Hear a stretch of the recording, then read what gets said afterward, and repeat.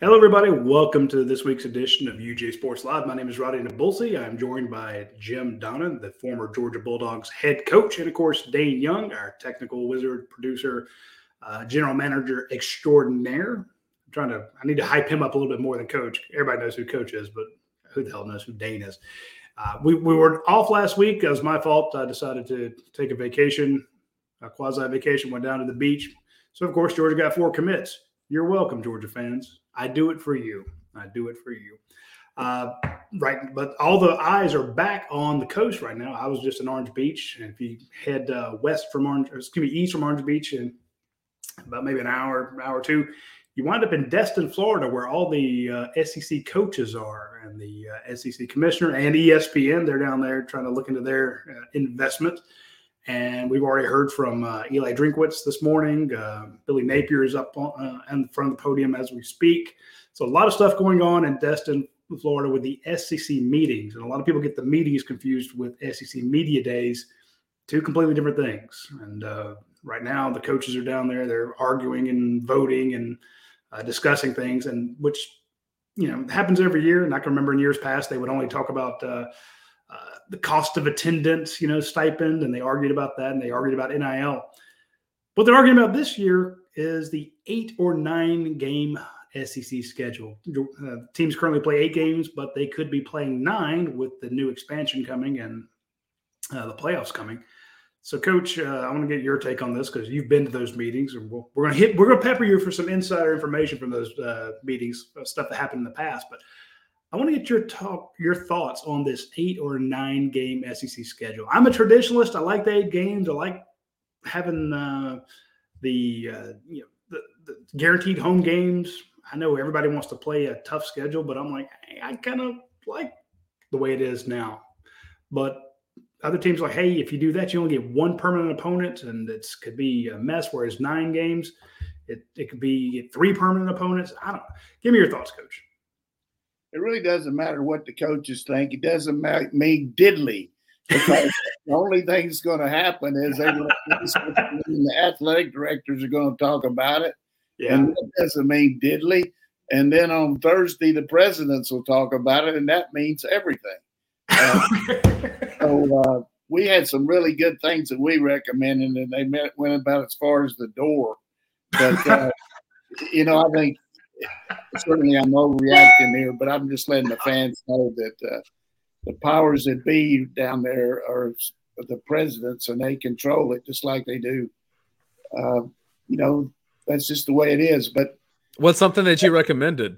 We can make a lot of noise here about what ifs and all that, but we got some good questions we can have. I know this, that it doesn't matter to Coach Smart whether we play 8 or 9 games. He's going to play the schedule that we're given, and he's going to make the best of it. It's pretty obvious that he doesn't mind scheduling some really good teams. If you look through the 2033 schedule, we got Power 5 teams scheduled throughout that time, not to mention Georgia Tech, which, is a Power 5 team. Hopefully they're going to get better, not too much better. But the point is, you got to go with what they bring to the table. And I think the real issue here is it seemed like when we were talking about this a year and a half ago when Oklahoma and Texas came into the league, money wasn't an issue because ESPN was printing it. But now they're in a position where they're laying off people. They had tremendous loss of cable income because people are streaming things now.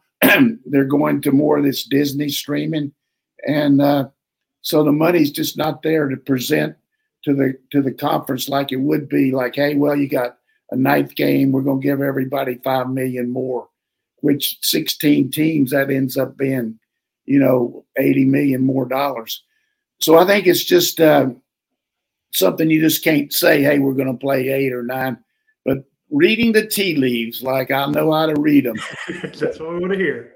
Eventually, we're going to get to the 9 because we got to restore and keep these games that we want to keep. Can you imagine Texas coming into the league and then all of a sudden not playing Oklahoma? Ooh. I mean, that would really chap a lot of people's ass in Oklahoma, Texas now, because Texas A&M is in the conference and everybody's wanting them to play that. So you got a lot of issues. Reading the tea leaves, listening to Sankey, I think at the most it would be an 8-game schedule just for 1 year for next year, 2024.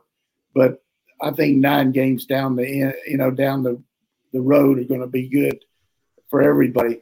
Here's the other thing: ESPN's bidding on the NBA. They're bidding on the all that fighting, all that different kinds of fights they're trying to get. So they're having to spread it all out.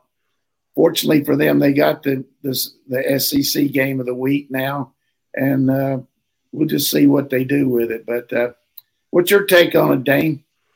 I look at it as the priority structure of what people want from this, because a lot of times this discussion comes down to fans saying that, and I agree with this, that Sanford Stadium is a special place, that big games happen there. Diddly, man. Fans are diddly. I know. I'm going to interrupt you. You know what? The people that make a difference are the bottom tier teams. All of them, they don't want 9 games because that's another SEC loss for them. So that's why they want to get in the bowl. They're worried about a bowl game. We're worried about the playoffs. Playoffs? Yeah, we're worried about the playoffs. So go ahead, but I just disagree about the fans. If the fans were calling the shot, we'd be playing in Jacksonville every year. So the fans don't mean near as much as you. So keep going there. I agree. This is a preface. So whether it's Jacksonville, whether it's home games at Sanford Stadium, like, fans want those atmospheres. But what really matters and what's going to dictate all of this is the money. Money will drive all of this, and ESPN needing more money and college football expanding for more big-time games. I think it happens for the money reason too, that this is more money that ESPN can generate from advertisers, but it also means that ESPN is going to have to pay the SEC more, because that's going to be an extra game for each team involved that now ESPN has full rights to. And most of that contract they would have had anyway. They don't have the money to pay it, even though they're, to guarantee it, because who knows what's going to happen, in the future here. So I just think it's a good dialogue here, and I didn't mean to bust you too bad, but the overriding issue is here: fans don't mean diddly, coaches don't mean diddly. It's just, I love the fans. I think that's why we have the game for the players, but also for the fans. And it'd be nice if the fans could dictate it a little more, but they dictated some because of the money out of their pockets, that they'd buy the tickets and support it and everything. But, you just can't get to a situation where all of a sudden the team's not having but 3 home games as compared to because you're playing a game in Jacksonville. So it's going to be interesting to see. But I read where Sankey said money shouldn't drive the decisions. He said that today. But we all know that makes a little bit. But did lightning strike after he said that? No, I mean, he just said you need to look at the long range plan. But hey, we'll find out this week. I predict it'll probably be 8 games for 24 and then 9 games on. And then I hope I'm wrong. I hope they got 9. I hope we play. We're going to need those extra points when you start working on that college football playoff, but the one good thing about the playoff is you can stub your toe maybe 1 or 2 times now as compared to when there's only 4, when you better not lose too much.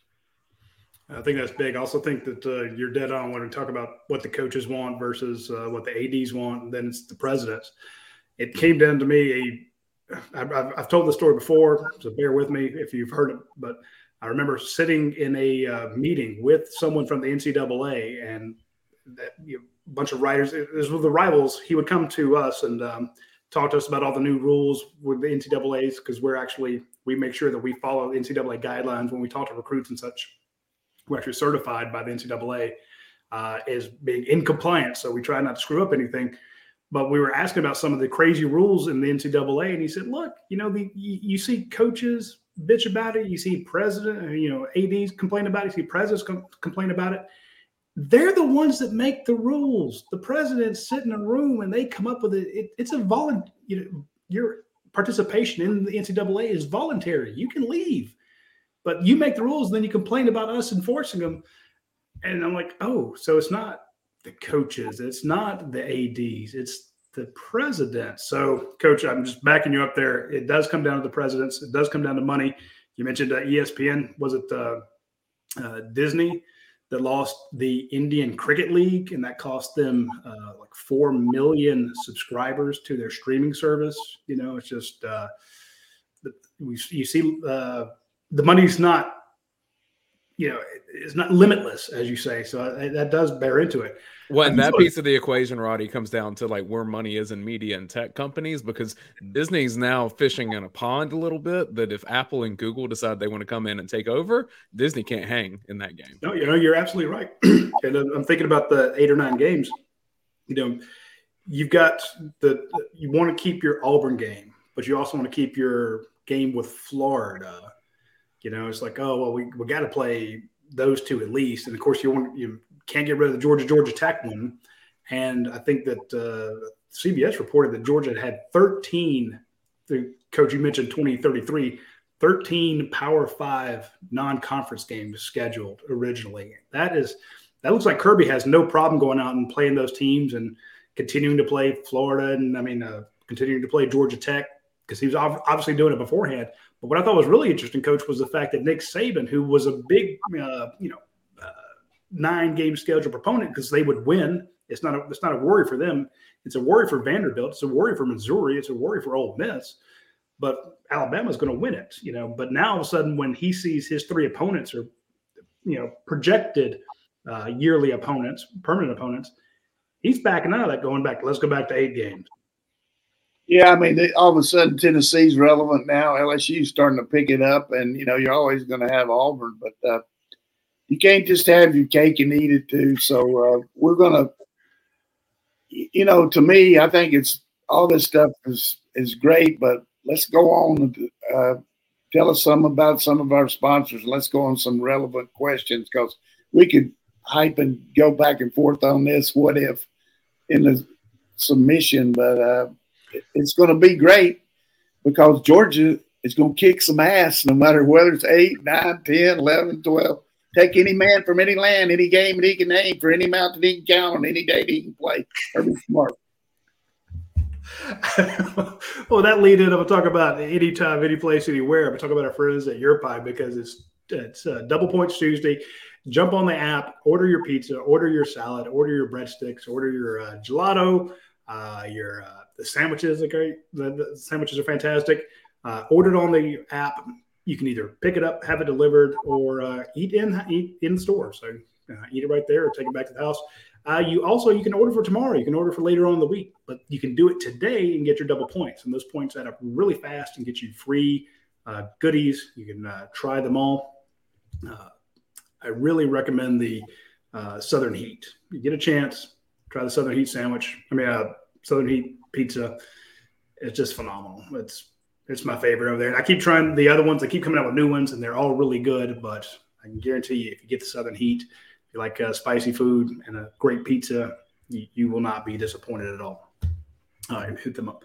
Also, I want to mention our friends over at why can I do this? You want prime shrimp? I got you. Yeah, okay. Yeah, bring up the prime shrimp one there. Because thinking food-wise, if you want to get a chance to talk about prime shrimp, it's a concept that a lot of people are not familiar with. It's basically mail-order shrimp, which sounds sketchy. It does. Come on.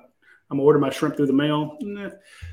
Trust me, this is a company that makes fantastic shrimp. They actually process it themselves. They put in great seasonings. They're from New Orleans. They put in some fantastic New Orleans seasoning. They freeze it, and they ship it to you with dry ice. So your shrimp does not come thawed out or sketchy. It comes in a cooler box. It's got dry ice in it. You open it up, it's cooler than anything in your house. And you can play with the dry ice, which is, an added bonus there. The shrimp is fantastic. You take it out of the box, you put it in your freezer, and then when you're ready, either right away or the next day or next weeks or months from now, You take it, you drop it into one of the packets in the boiling water. 4 to 8 minutes later, it is done. I was actually, when I was in the Rouse's grocery store in Orange Beach, I actually saw they have them in grocery stores now. They're selling like hotcakes.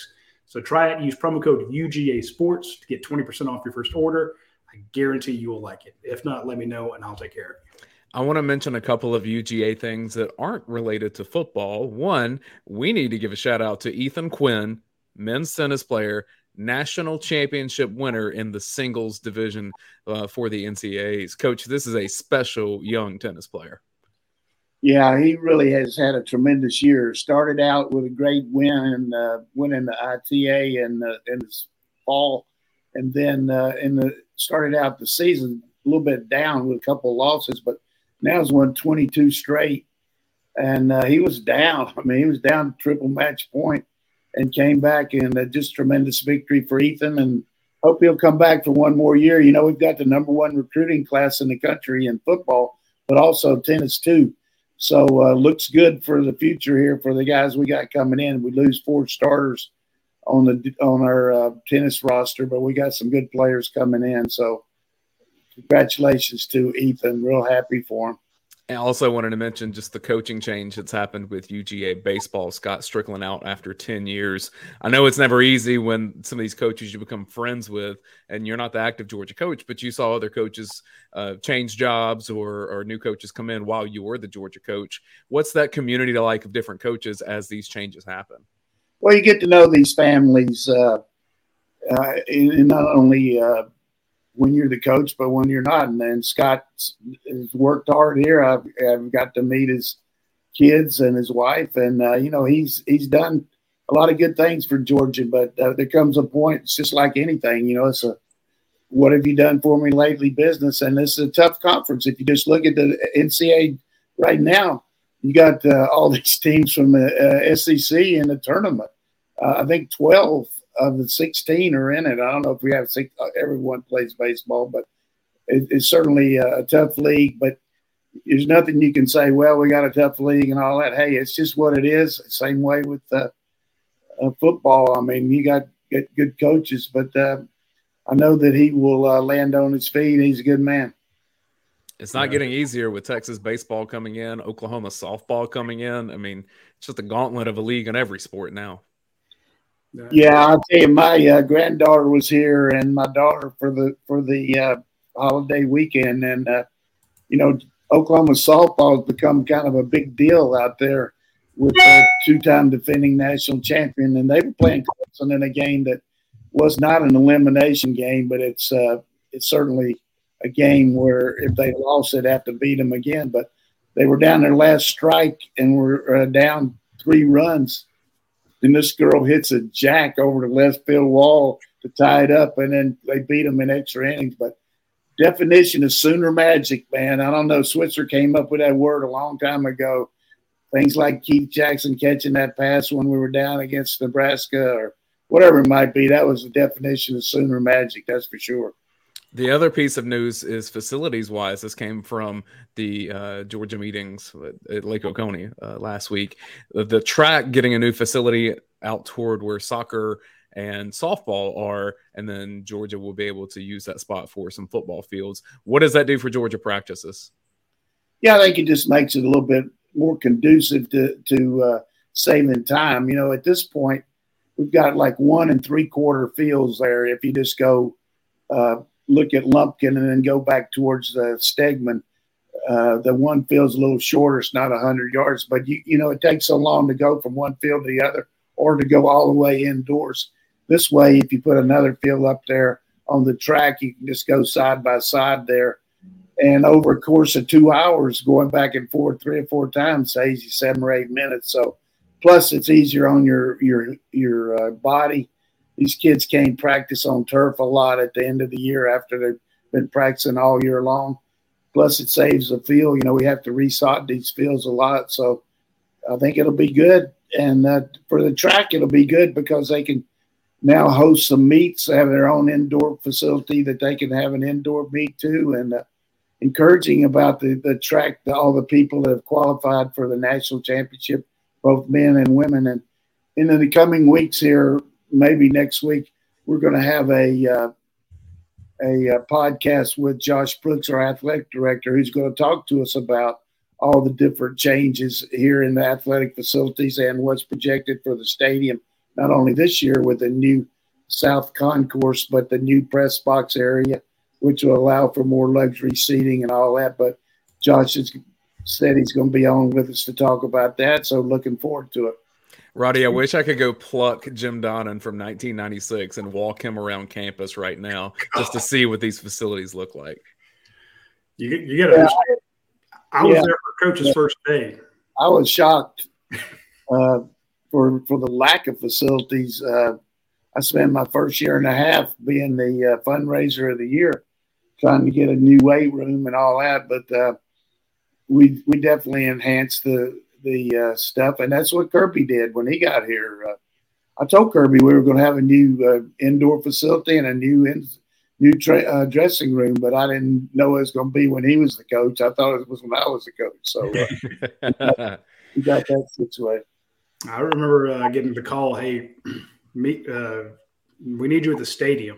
I'm like, okay. And I'm a student photographer, and I go over there, and it's this is the new football head coach.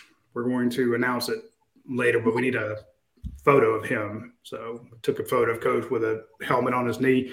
Me and Dave Tulis from the AJC were the only two people there. And I'm like, that was good. And intimidating for me as a new photographer.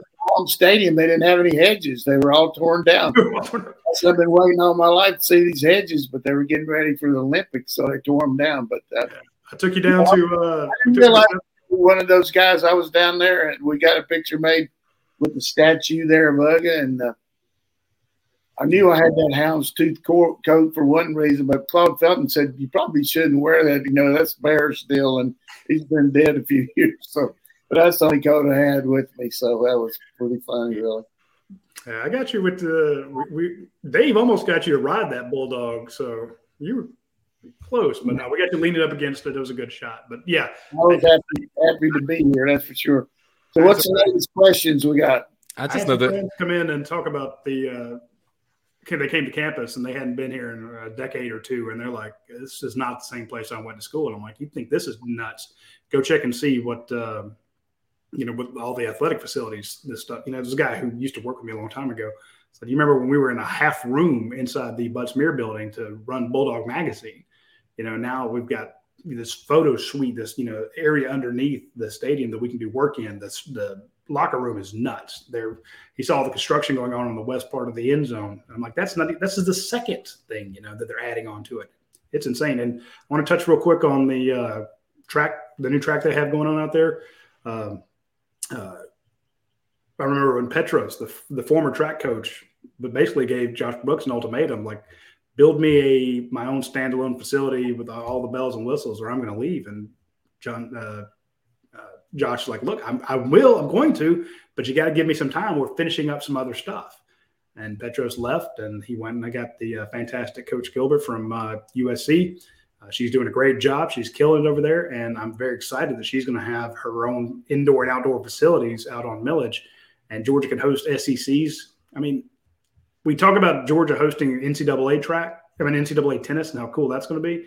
If you can get the SECs or the NCAA track event championships out on Millage, it'll be absolutely wild. So that's a shout out to Josh Brooks on that one. I know that it frustrated him to lose a coach over it, but he's got a great coach, and now he's getting the facility, and it makes football good. So that's a win all the way around. Phil Rogers asked on Facebook, Roddy, do you think the bridge will ever be closed in? I do not.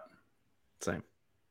And that's not anything against it. It's they're going to have the new add-ons to the southwest part of the stadium. And then they're moving out all the journalists are moving down. What's very interesting is they're going to have about 270 new seats, which will basically they're going to go to the top donors to the athletic association and offer those seats to them. And the people who are not the top donors will have a chance to bump their donations up to get into that top. And of course, the top people will have a chance to increase their lead. So it's going to bring in a ton of money. And a shout out to the UGA Resources. They brought in $97.7 million in donations. That is mind blowing. So they did a good job there. So again, Rich getting richer. It's been pretty impressive. Just win, baby. Yeah, just win. And again, that's before they sell those 270 seats, because people are going to get their donations to be a part of that. I just don't think they'll close that bridge in, because I think the idea is more luxury seating, more seat backs, more stuff like that. I just don't think that the demand is there to lose the aesthetics of the stadium and to close it in. Plus, logistically, it's a nightmare. I want to make just a short comment about what's going on here in case nobody asked about it. But, we've mentioned earlier in these broadcasts over May that most of the players were going home, or maybe a few of them were here for the Maymester to make up some academics. But for the most part, most of the guys got to go home. But reporting back, and kind of a nice day today, all the new freshmen that weren't here for the fall, for January, the early enrollees, the guys that signed that didn't graduate from high school until recently, are here today and moving in the dorm. It's always a great thrill for them to be here, and the coaches to take them around and get, the parents go over everything about what's going to be going on with them, and they'll kind of get their feet wet here over the next couple of days. Kids will start working out on the weight training. They'll start adding the 7-on-7 and the individual drills and the meeting with the coaches.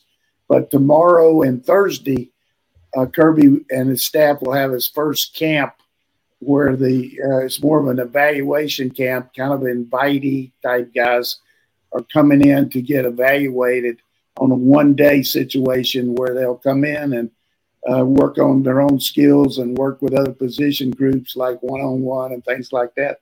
But about 150 kids each day to get evaluated, which will be exciting, which I've always thought was one of the best parts of being an ex-coach, is go over there and see some of these young guys that you've heard about and seen their stars, and you watch their stars on the way they're rated, but get a chance to see what they actually look on the hoof. Guys like Caleb Williams. I didn't even know him from a jar of Vicks Vapor Rub till the day he came in here. And really, I said, God, I've never seen a kid like this. And Kirby was talking about him. But, I mean, that's the idea. A lot of these guys, 9th and 10th graders, are coming in here. Our own Blaine Gilmer broke something today about the Lewis kid coming in, the good young quarterback from over in Carrollton. I'm excited to watch him. It's just a good vibe here. You've been missing football, but all of a sudden we're getting ready to jack it up here, starting here May 31st, and anxious to see what this Bowles kid looks like on the hoof, coming in here, and you and the Jones kid who we recruited out of North Carolina, who played running backs, probably going to play DB here. But all these guys getting their whole class here will be exciting for. So that's enough from me, but I thought I'd give you a little update on what's going over there at Butts-Smere. Well, we did have a question from Savannah Doggett at UGAsports.com just saying, can you discuss the players that are arriving this week, who might contribute this year and who might redshirt? And reminder that you can still play 4 games in redshirt. So the answer can be both. Right. And so many of these guys will play special teams and get their licks in that way. It's a decided disadvantage, though, comparatively speaking, to the guys that started in the spring compared to the ones that didn't. You go back to the corner that came in here a year and a half ago and how much work he got last spring and summer and how much he jumped in there. What was his name, Roddy? The kid that Clemson had committed that we jumped on. Jalen Everett. Yeah, Everett, as compared to, say, Singletary and some of the other guys that weren't able to get here quite as soon. But Singletary might have gotten here too, but I don't remember. But it's just a different. Singletary or Humphrey did not. One of those guys did not. It's just a different deal when you get here and get that semester out of the way. But I think Bowles will be a guy we got to look at, a linebacker. He's a highly recruited kid, and he looks good on the hoof. Or this one offensive lineman might be able to jump in there too. So we'll see how he goes. Yeah, I was thinking like Jamal Merriweather, out of Brunswick was not able to arrive early, but Monroe Freely did. You saw Monroe Freely out on the field, and I'm not saying he looked game ready, but he impressed the hell out of me. I'm like, this kid is going to be a monster. So when you show up and May 30th is your first day on campus, those guys have already been through the hell of spring practice and all those other non-practices, all the workouts and such. You're a little bit behind the eight ball, and you can catch up. It's not that big a deal. I'm like, it is kind of a big deal because the talent level is so tight. You look at that DB room, you're splitting hairs here. And if one guy has just, a 3-week advantage, we saw guys look good in spring because they made it to bowl practice for just a couple bowl practices. It matters. So if you look at the evolution of what's happened here, you talk about the SEC meetings. I remember we were talking about it would be great if we could get our freshmen in summer school. All that stuff. We wanted to get our freshmen just to come to summer school and for the school to pay for it.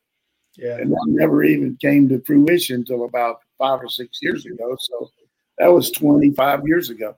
And then the other guys, he had a guy like Eric Zara was one of the first guys to ever report and come in for early practice. And then all of a sudden, kids started looking at coming in earlier and earlier. Then, as Roddy alluded to, letting it be possible for the kids that had already graduated come on in and go to bowl practice and work out with you. All those things have kind of made it a lot easier for everybody to make the transition. Well, speaking of making things easier for you, I want to mention our friends at Athens Ford because they do a great job of making things very easy. When you go over there and you need a new vehicle, you need a pre-owned vehicle, you need service done on it, they got you covered. They're huge in the helping the Georgia community out. They've done tons of charitable work in the Athens area. I mean, they're just good people out there. We met with Brian Clower recently and look at some of the stuff he's doing. They were helping out with the Players League. They were basically helping Georgia with some NIL stuff. They're dyed-in-the-wool Georgia fans are also very patriotic, and I know that it means a lot to Brian. He's a dyed-in-the-wool patriotic man, and I know that in part of that is he gives a discount, a $500 discount to any active military members or veterans.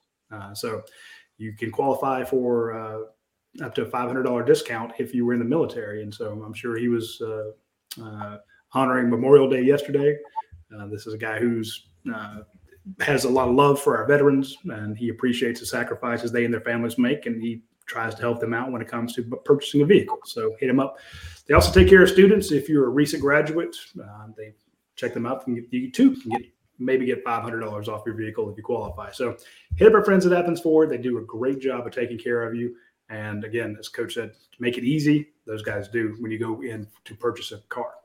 While you're on that side of town, if you were at Athens Ford, you were probably, I'd say for me, it's in walking distance. You're within walking distance of Academia Brewing Company. That is a great place when you're on the west side of Athens to grab a ton of great beer, some wonderful food, great atmosphere. If you want to watch the NBA finals, that's a great place to watch it. They'll be on all the TVs there. If you want to watch Braves baseball, you can do it there. They have the great outdoor seating in their beer garden. They have the outdoor bar. They have the lounge area. They have the corporate section that's all painted and fantastic. If you want to have a big event out there, you got weddings coming up and you're looking to have a huge wedding party out there, they can take care of it. Huge new coolers of beer out at Academia Brewing Company. So check out Academia Brewing Company. Get great food, great beer, great ambiance, and have a great time. I came out of the last break with a tennis update. I'll give you another one, Coach. Daniil Medvedev losing in the 5th round of the French Open. You guys, that's big. Yeah. I'll tell you, I started watching that match at 8 o'clock this morning, and I got tired, but I kept watching it. I mean, they played for 3 days and 14 nights, man. That was a long match, a lot of long points. And I never heard of that guy. Have you? I'd never heard of him either. It's a great name. Now I'm going to have to go look it up. Seaboth Wild, and that's his last name. His first name is Tiago, I believe. Tiago Seaboth Wild from Brazil.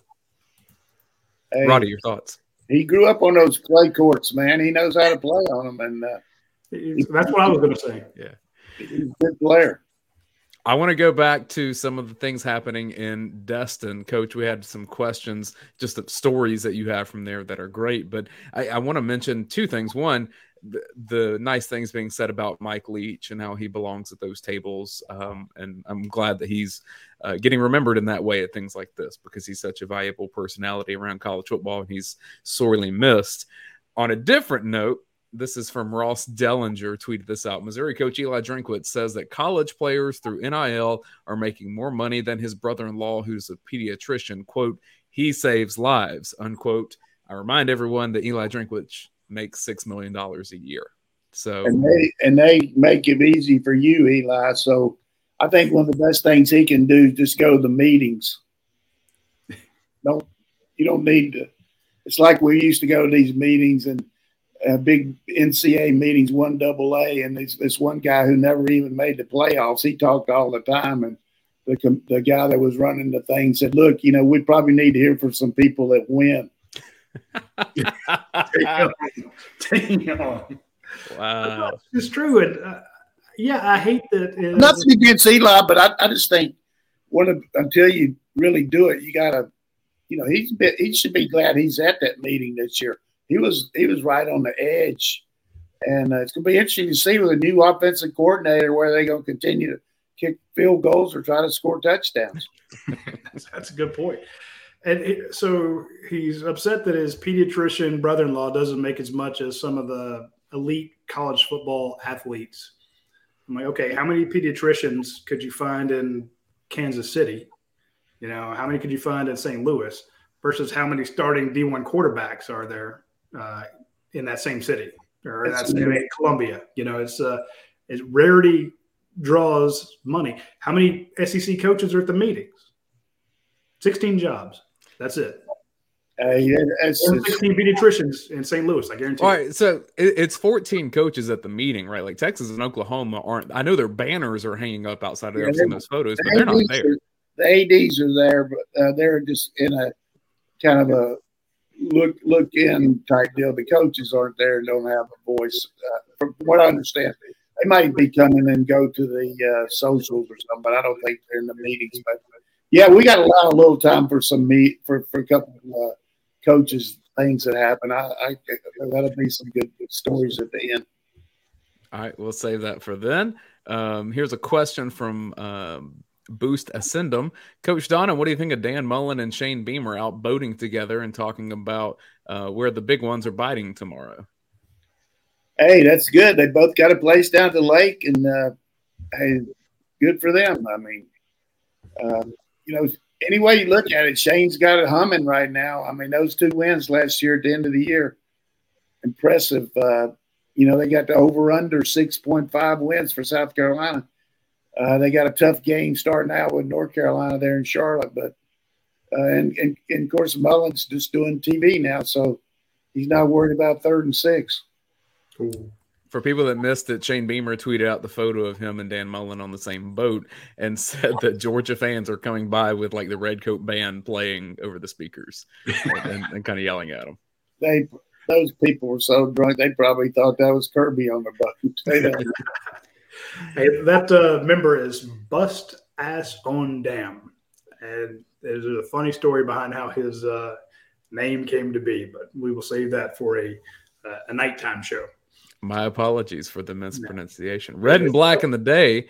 Coach, do you have any Roman Gabriel stories from your NC State days? My dad said Roman was one of the best baseball players he ever coached when he was. Roman Gabriel, one of the best 3-sport athletes. He played football, basketball, and baseball at Hanover High School in Wilmington, North Carolina, and then he came to NC State, and he was a quarterback prior to me being there. There was one other quarterback in between, Jim Rossi from Asheville, North Carolina. But the good story about Roman was he was he was married there at the time, his last couple of years, and they had this training table where the Coach Edwards would ask the married players to come to the training table once a week and stay after practice and go over there and eat with the other players.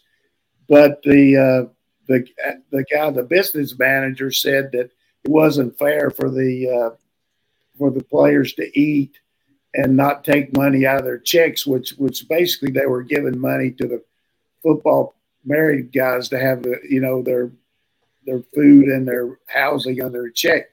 So Coach Edwards gets up there in front of the whole team and says, "Men, we've talked to Charlie Ward, and he feels like it's not fair for you guys that are married to come here and eat and not pay for it. So we're going to start taking the money out of your check." And you got to remember, Coach Edwards was strong. Now, this guy, when he said something, nobody ever said anything. Okay, so I'm putting this out there. So he said, we're going to start taking money out of your check. And Roman stood up and said, "No, you're not." Just like that. And everybody in the room just silent because Earl didn't know what to say.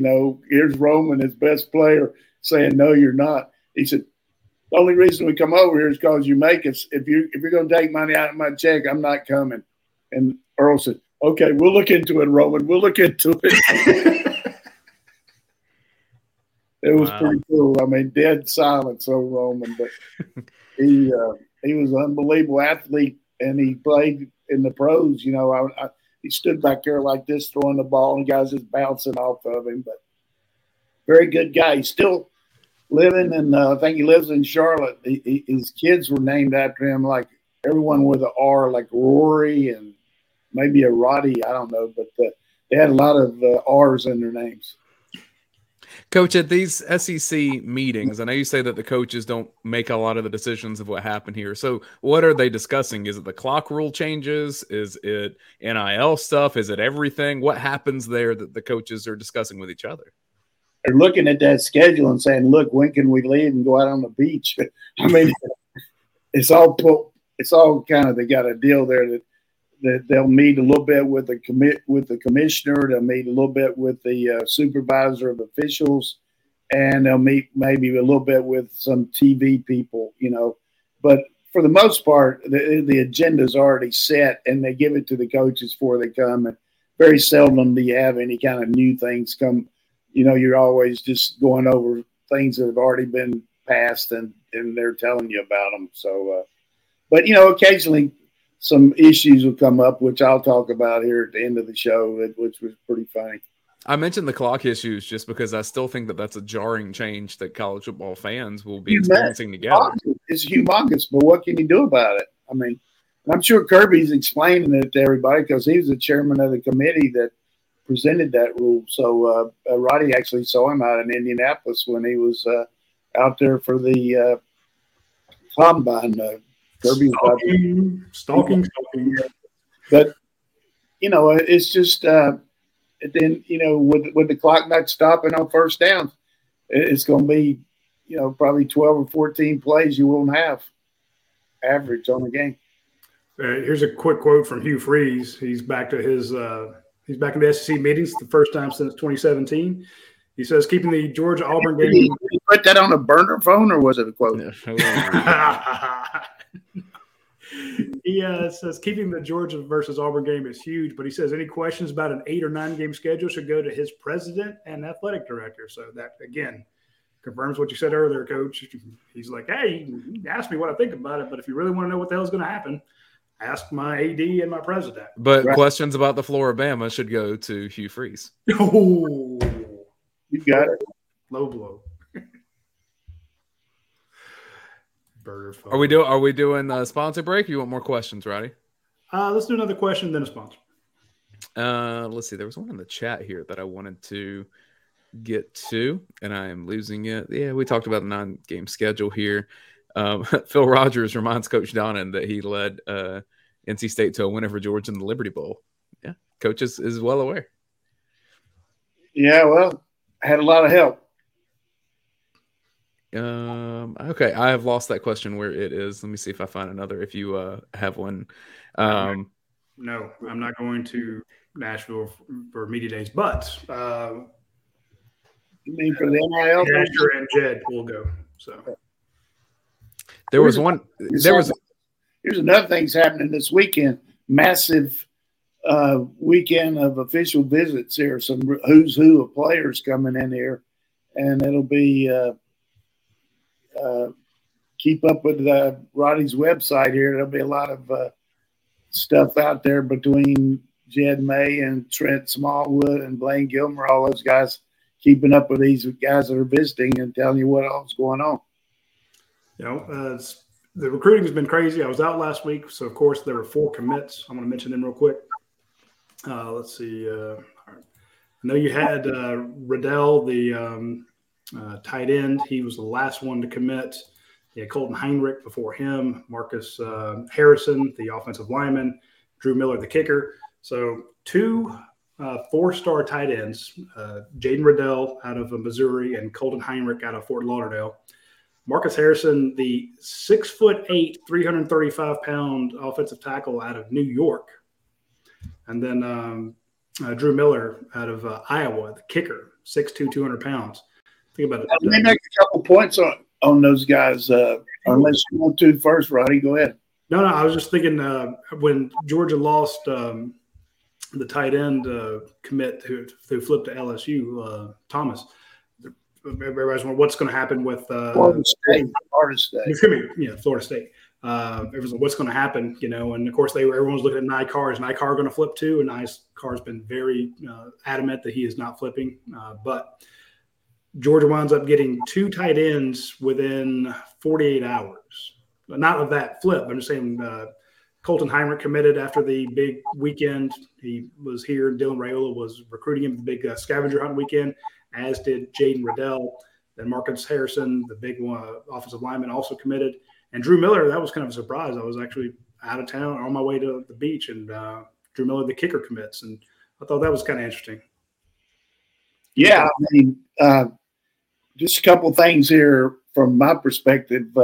It's a guy that I know down in that played for me at Marshall, Tim Martin, is kind of a trainer down in South Florida. And he told me about Colton Heinrich a couple years ago, and I mentioned him to Hartley, who already was on him. But, when Tim tells me about a player, he's a player.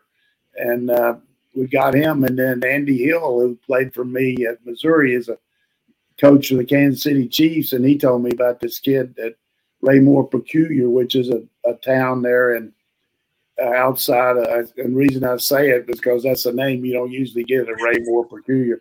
But it's a pretty peculiar name, really. So, but basically, he told me about him a couple years ago, and of course, Hartley was on him too. But it's always good for me to get that kind of background on somebody before, and then I kind of keep up with them. But we just keep attracting the really good players at that position because we're putting them out. 5 or 6 straight guys getting drafted, and then the punter really got a thunderfoot out of Iowa and good player. And it's some question about how much eligibility our punter will have because he'd already started his clock in Australia before we even started recruiting him. So it's a question whether he's going to get the COVID year or not. If he does, he'll have 2 years. If not, he'll just have 1. So, and then the big lineman up in New York, McNally, a guy was a pro coach forever, coached for Cincinnati Bengals, and has a lot of friends in Huntington because he was a coach at Marshall. Has seen this guy and helped train him, and he's really high on him too. So that this is a guy that coached that guy at the Bengals that was a Hall of Famer that played from Southern Cal. I can't remember what his name was, but Jim McNally says the guy's a player. That's pretty good for me. One note on Drew Miller, Georgia's first ever commitment from the state of Iowa, which you start looking at where Georgia has pulled recruits from in recent years. Go up to Rhode Island, and I mean, even if you want to go back, No. Sean Moreno from New Jersey, not necessarily the football powerhouses everywhere, but Georgia finds them. Yeah, I mean, I was definitely a long way away, but our staff just looks around and gets the best guys. I know we got a good kicker coming in from this guy from LSU, from Louisiana. He's reporting too. He's going to be here this week too for our enrolling in school. But Iowa, man, I tell you what, I hope that guy had a hand warmer when he was punting up there, because that's when I was punting for NC State when I was a sophomore. I wasn't playing a whole lot, and I had a hand warmer, and one of the other guys tried to get it for me, and I almost got in a fight with him on the sideline. It was colder than a Wells digger's butt up there when I played, buddy. Coach, when is the last time you tried to punt a football? Like, did you do it as an assistant coach? Oh, I used to show them how to drop it and everything and work on their timing, but I don't know that I've actually punted one full go since yesterday. But no, I don't even know how long it's been. I'm afraid I'd pull a muscle, but it's just a you either got it or you don't on that. And it's not that I was that great with it, but I could punt and place kick because my dad just told me, hey, if you're going to play football, you need to learn all the skills. You never know what you're going to need to do. He even had me snapping the ball, but I never did actually have to snap it. But, I held for extra points. I mean, all that stuff helps you. It helps your team. Peyton Woodring is the kicker they're bringing in. He should be here today. I knew that they were going to report sometime soon. I didn't know it was today. So again, folks, watch this show. You learn stuff from Coach every week. And Georgia's not done. There's a huge weekend coming up. This, as Coach mentioned, the June 2nd weekend. A lot of official visits going on this weekend. We've had this weekend circled for months. Hell, since December at least, when a lot of these kids started setting up their official visits. Next week, we're going to have our man Blaine Gilmer join the show at noon just to be able to talk about it and kind of recap some of the stuff that went on. I'm going to take a quick break here before we get some of the good questions on the other side. I mentioned our friends over at Dead Soxy. They have a special going on now for Father's Day. Father's Day is coming up. We're almost into June. Father's Day will be here. I know the idea of getting your dad socks for Father's Day may seem like a cliche, but don't get him garbage socks. Get him fantastic socks, something that he will love to pull out of his drawer and put on every day. They're incredibly comfortable. They don't fall down. They have the True Stay technology. They stay up. They don't have the seams that get annoying, feel annoying in your shoes. These are great socks, and they have a deal going on right now. If you use promo code UGASports, you'll see there's a different one on the screen, but if you're listening to this, go to Dead Soxy, put in promo code UGASports. You'll get 25% off all your orders plus free shipping.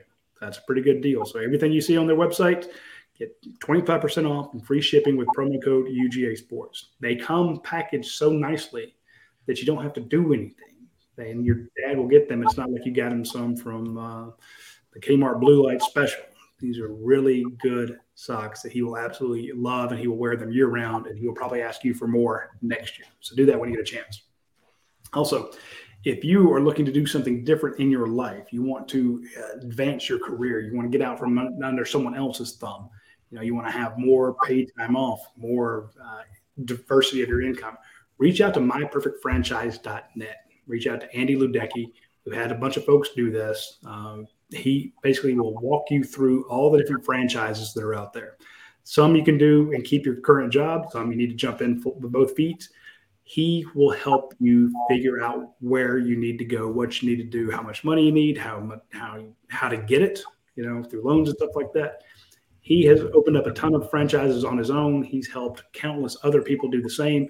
If you check out our Texas board, there are a lot of people over there that have gotten new jobs thanks to Andy. Same with Georgia. We've got some new roof companies that he helped get started for UGA sports readers, but a bunch of others as well. So Andy Ludecky at myperfectfranchise.net. It doesn't cost you anything. Hit him up when you get a chance. All right, we have 5 more minutes, and we'll wrap with questions. Roddy, I have one, and then it's going to be questions that came to you, I think, from Facebook. Cleveland, Tennessee Dog says, why is Georgia Tech so sacrosanct for Georgia fans? I think the time's come to rotate between Georgia State, Georgia Southern, and Tech only at home every 3 years. Tech's just not worthy of wasting a game every year. And I think it's funny how fans want to do it with Jacksonville, or maybe they want to change uniforms, but it's taboo that Tech is tradition every year. Hey, he always makes some good points. He thinks about things a lot more than I do, but I just don't think that's going to happen. It's just one of those deals that it's etched in tradition, and I think that's all I can say about that. Would you rather keep the Georgia-Auburn game or the Georgia Tech game if you had to get rid of one?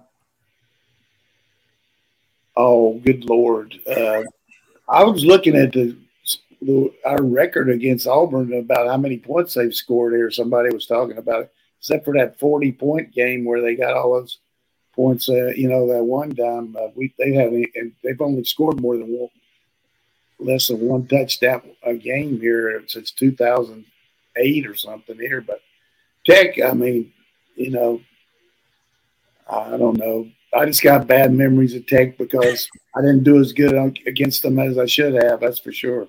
Well, you got screwed over. Well, that's okay, but still, I just love seeing them get Tech. I mean, I like to see them jack them up. There's still a lot of my answer to that question is there's still a lot of people who are like, look, these are two of our flagship universities in the university system of Georgia. If they're playing football, they need to play each other, and it's again, it goes to the president, and they're like, when the old money, the old guard decides that you want them to play each other, then it's going to happen. I would say this about Georgia Southern, Georgia State. And now you got Kennesaw State going 1A. If you're playing a team like Ball State or Tennessee Martin, play one of those Georgia's teams to help them get some money. Might have got scared off in 2015 when Georgia Southern should have beat Georgia that day. That was one of the poorest coached overtimes I've ever seen a team coach. As good as that guy coached the whole game for Georgia State. I mean, Georgia Willie Fritz. Their quarterback didn't touch the ball except to hand it off the whole. I mean, you got to let the quarterback try to win the game, but they didn't do anything except run some unbelievable reverse too. But I was glad Georgia held on. That's a good win for Rick.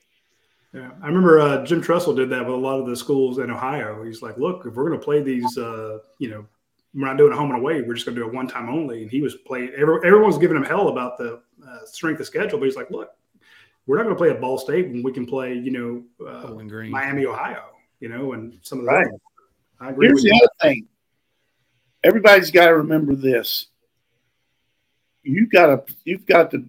They want us to have a good baseball program, a gymnastics program, all this stuff. You got to fund that stuff. Yep. And home games help you get that money. Certainly, these SEC contracts for football help you. But let me tell you something. We want all these sports to do well. We want tennis teams to travel and the golf teams and all that. But you got to have the money. And if you can play a home game and not guarantee another team much money, boy, that's worth a lot of money to your program and helps these other sports. Yep. Big Sky Dog, we already answered this question. It was explain why they're moving the track. It's to give the track more room, more facilities to host events and give Kirby Smart an additional practice field.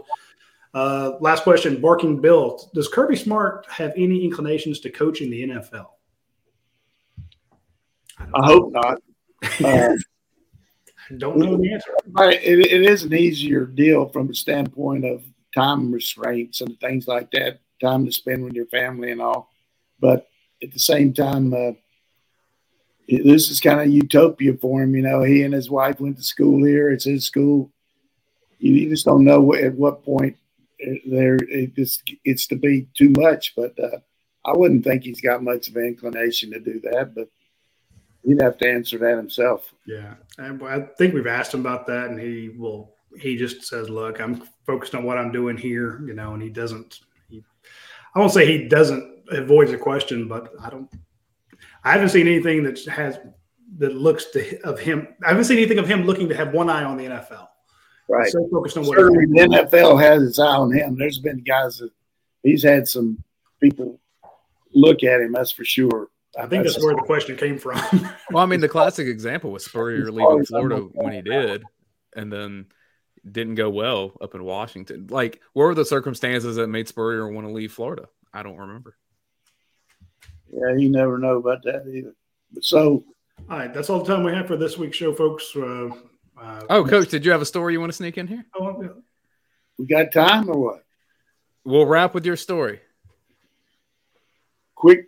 Real quick, two stories. We're having a meeting. Steve Spurrier, they talk about, hey, let's talk about, has anybody got any questions or anything like that? The commissioner sitting there and everything. and everybody's around the table. And Mike Dubose, at the time, there was a lot of talk about some situations going on at Alabama. And so everybody's pretty much ready to go. And Spurrier said, yeah, I got something to talk about. I'd like to know how Alabama's getting all these players automobiles on this situation. And the reason I know it is because one of my players transferred from there and is there now and wants to know how he can get his what do you call that deal where you put it off for 3 years and then you pay it at the end? What's that called? A deferred loan? No, I don't know. It's a one-time deal when they get their payoffs. And when he said that, you could hear a pin drop, and Mike Dubose went under the table. It was pretty tough now. And then the other one was Lou Holtz came prancing in there the first year, and Lou's a good guy, but he was trying to take charge right off the bat. And it's about 5 minutes after 9. And every year we have it alphabetically. One of the coaches is in charge of the agenda, and it just so happened Woody Woodenhofer was in charge of it that year. And so Lou gets in there, and it's 5 after 9. There's a couple guys that haven't shown up yet. They're outside coming in. And Lou said, I'll just tell you one thing. Every place I've ever been, when it says we're starting at 9 o'clock, we start at 9 o'clock. And so Woody says, hey, Lou, chill out a little bit. Said, we'll try to go as quick as we can on the schedule, but these guys are talking some press out there and everything. So we talk about 45 minutes, and then we say, hey, we're going to take a break, and we'll be back in here at 10:15. Well, 10:15, every coach is in there except Lou. Oh, God. Lou walks in there about 10:18, and Woody said, hey, when we say we're going to meet at 10:15 in the SEC, we mean it, Lou.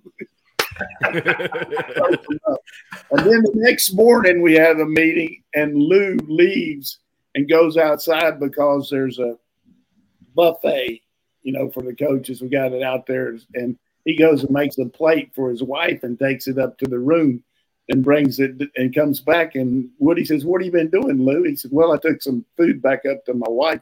He said, Lou, this is the SEC. You can get room service here. So he got on Lou pretty good. So it's a lot funnier to me than it is you. But if you can, I like it. We never hear that stuff. Tell Lou what to do. You never know what it's like. I mean, all those type A personalities in one room. You never find out about stuff like that. Lou's in there with Commissioner Roy Kramer, and Roy's going over the SEC media days, the dates for it. So he said, okay, Coach Donnan, you'll be in Birmingham's afternoon of July the 6th, and Coach Spurrier this, and Coach Holtz, you'll be in there the morning of July the 9th. And Lou said, I can't do it. He said, what do you mean you can't do it? He said, I've got something scheduled up. And Roy said, well, you got to change the damn thing. He said, you're going to the SEC meeting, and I don't care what you got scheduled. So Lou got his ass chapped about 3 times. Oh, and we all feel bad about that. Yeah. Anyway, folks, be sure to tune in next Tuesday at noon. We will have a lot to discuss, especially the big recruiting weekend. We'll recap it. Georgia's been on an absolute tear in the recruiting trail, so hopefully that continues through the weekend. We'll have it all for you next week. See you then.